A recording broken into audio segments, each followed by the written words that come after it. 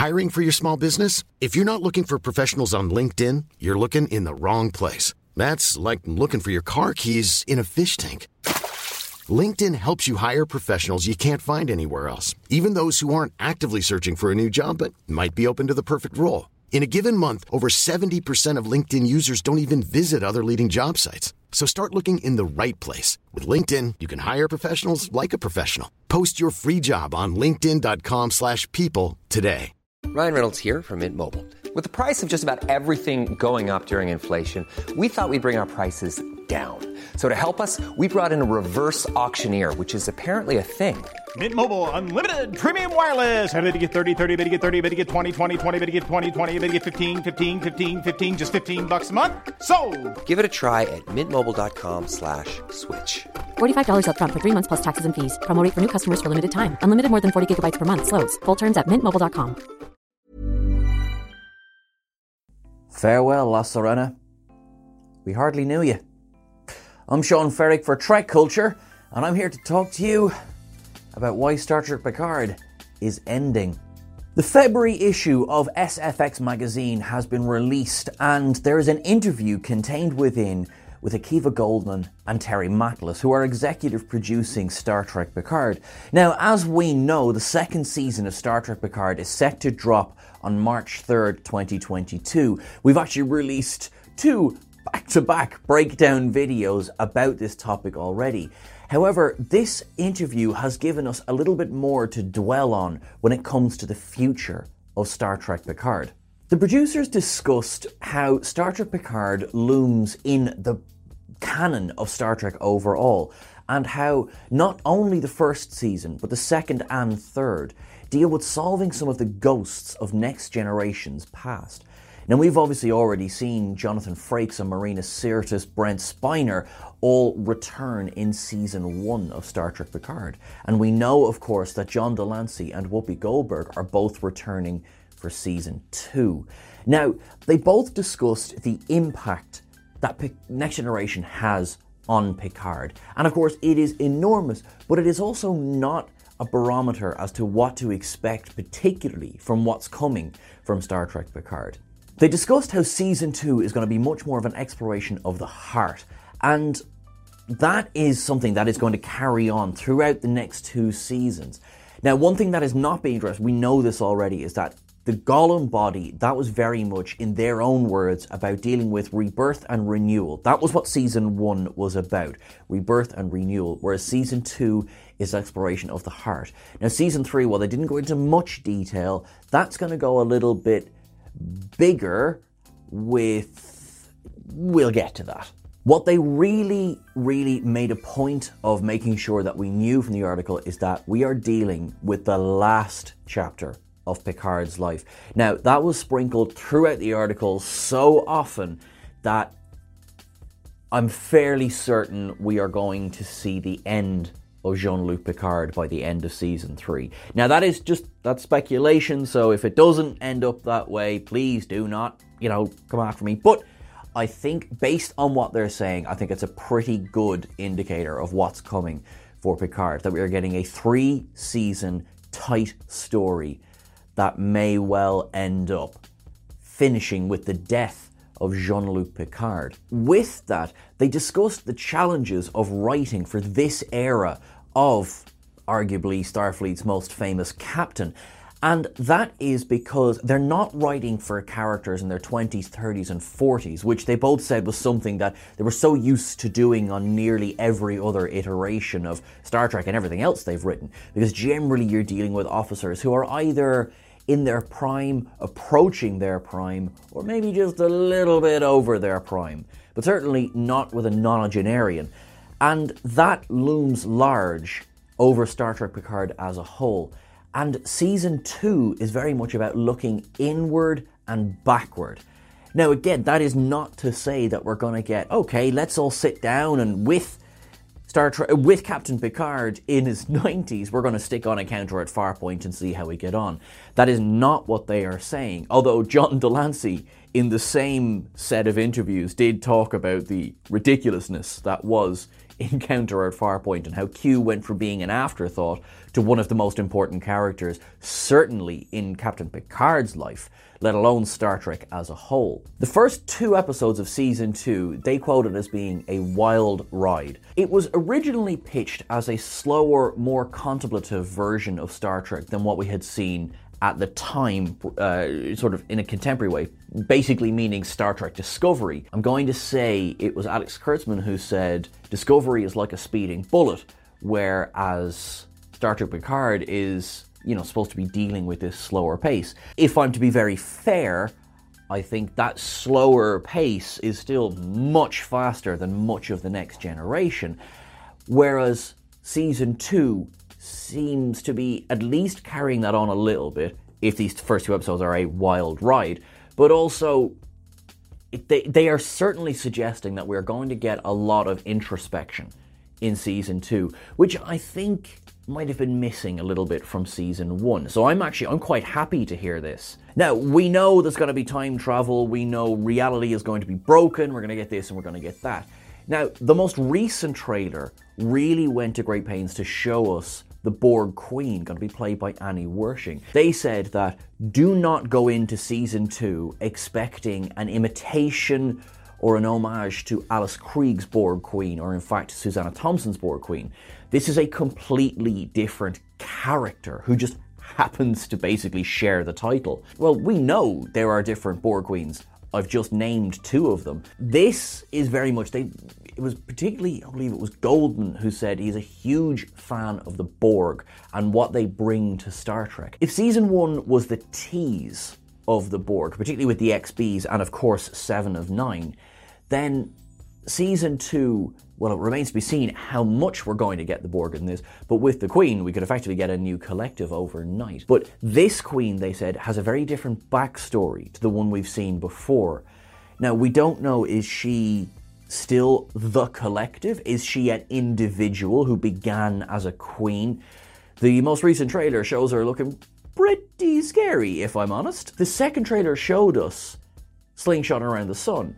Now it's suggested that her time warp technology or her time travel technology plays a part in this. So it could be something of a combination of the 2.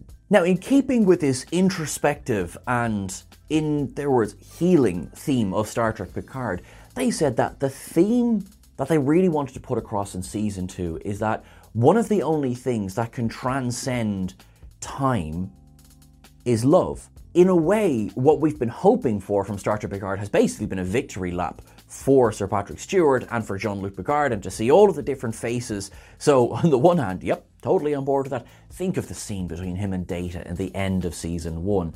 Now, I mean, the end of Season 1 was far from perfect, but that scene was absolutely beautiful.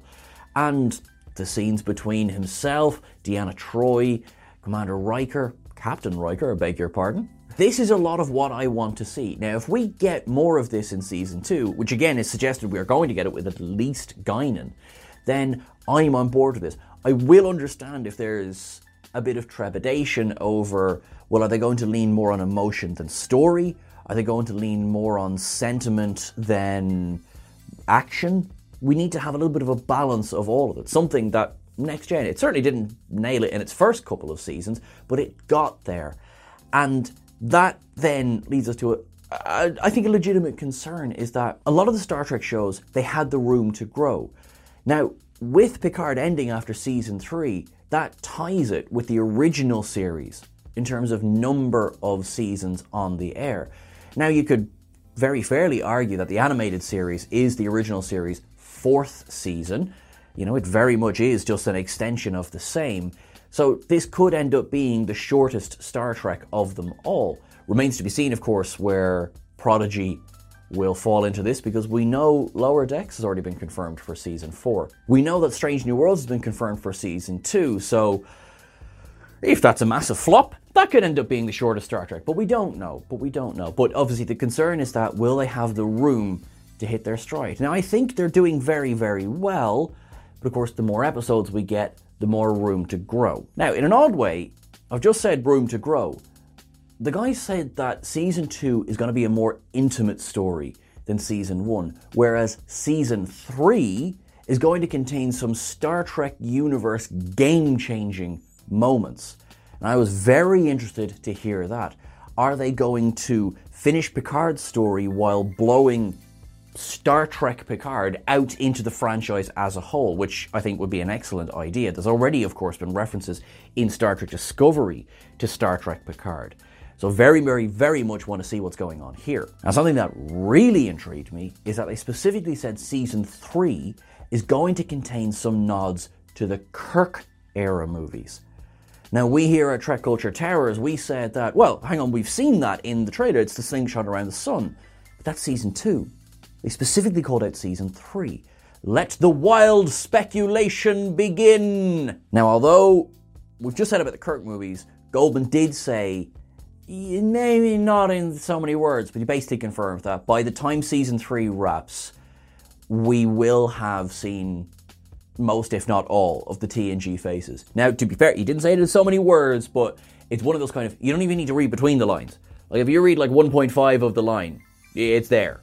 It's there. So, excitement, because obviously you know from episode 1 of season 1, we've been like, checklist, okay, we've got Riker, we've got Troy, who had Data, okay, you had Data there.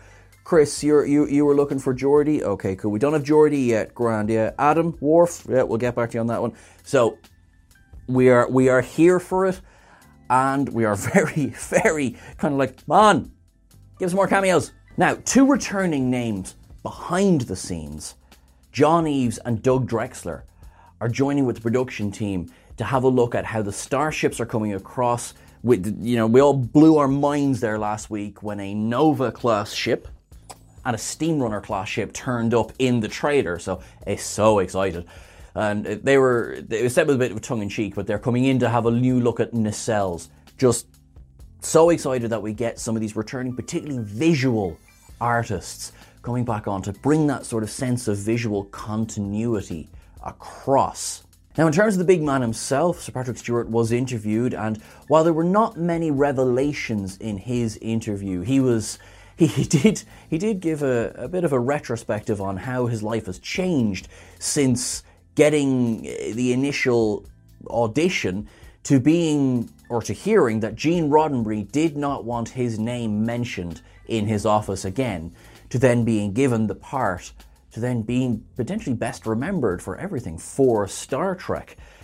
He was asked who he wanted to play a younger version of him, and he said Benedict Cumberbatch, which was very interesting, because James McAvoy is playing young Picard. Thank you very much, Sir Patrick Stewart.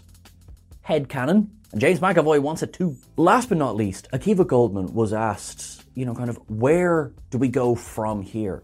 And after he said that we can do this kind of tight story when it comes to Picard, he loves the idea of Robert Kirkman and The Walking Dead and this anthology series. Now, we know an anthology series was originally proposed for what became Star Trek Discovery. Brian Fuller had originally had that idea. So it seems like this is being revisited. 2 people who he specifically called out, Akiva Goldsman did, was the idea of doing an anthology story, one that featured the return of George Takei, one that showed off what Jonathan Archer got up to after the events of Enterprise. Now, one thing that particularly Star Trek Discovery has been quite good at in Season 4, now without too many spoilers, is that Enterprise is getting love that it deserves. 20 years late, but it is getting that love. So, you may be hearing it here first. Do not be shocked if you were to see at least some revival of Enterprise in the not too distant future. And of course, there's always the option of short treks as well. Now, that is quite enough to be getting on with for the moment. The news has been coming thick and fast for the last few days. I may see you later on today. I may see you tomorrow. Who knows? But whatever happens, that as news comes in, we will let you know. Hey, it's Paige DeSorbo from Giggly Squad. High quality fashion without the price tag. Say hello to Quince. I'm snagging high-end essentials like cozy cashmere sweaters, sleek leather jackets, fine jewelry, and so much more. With Quince being 50 to 80% less than similar brands. And they partner with factories that prioritize safe, ethical, and responsible manufacturing. I love that. Luxury quality within reach. Go to quince.com/style to get free shipping and 365-day returns on your next order. Quince.com/style. Even when we're on a budget, we still deserve nice things. Quince is a place to scoop up stunning high-end goods for 50 to 80% less than similar brands. They have buttery soft cashmere sweaters starting at $50, luxurious Italian leather bags, and so much more. Plus, Quince only works with factories that use safe, ethical, and responsible manufacturing. Get the high-end goods you'll love without the high price tag with Quince. Go to quince.com/style for free shipping and 365-day returns.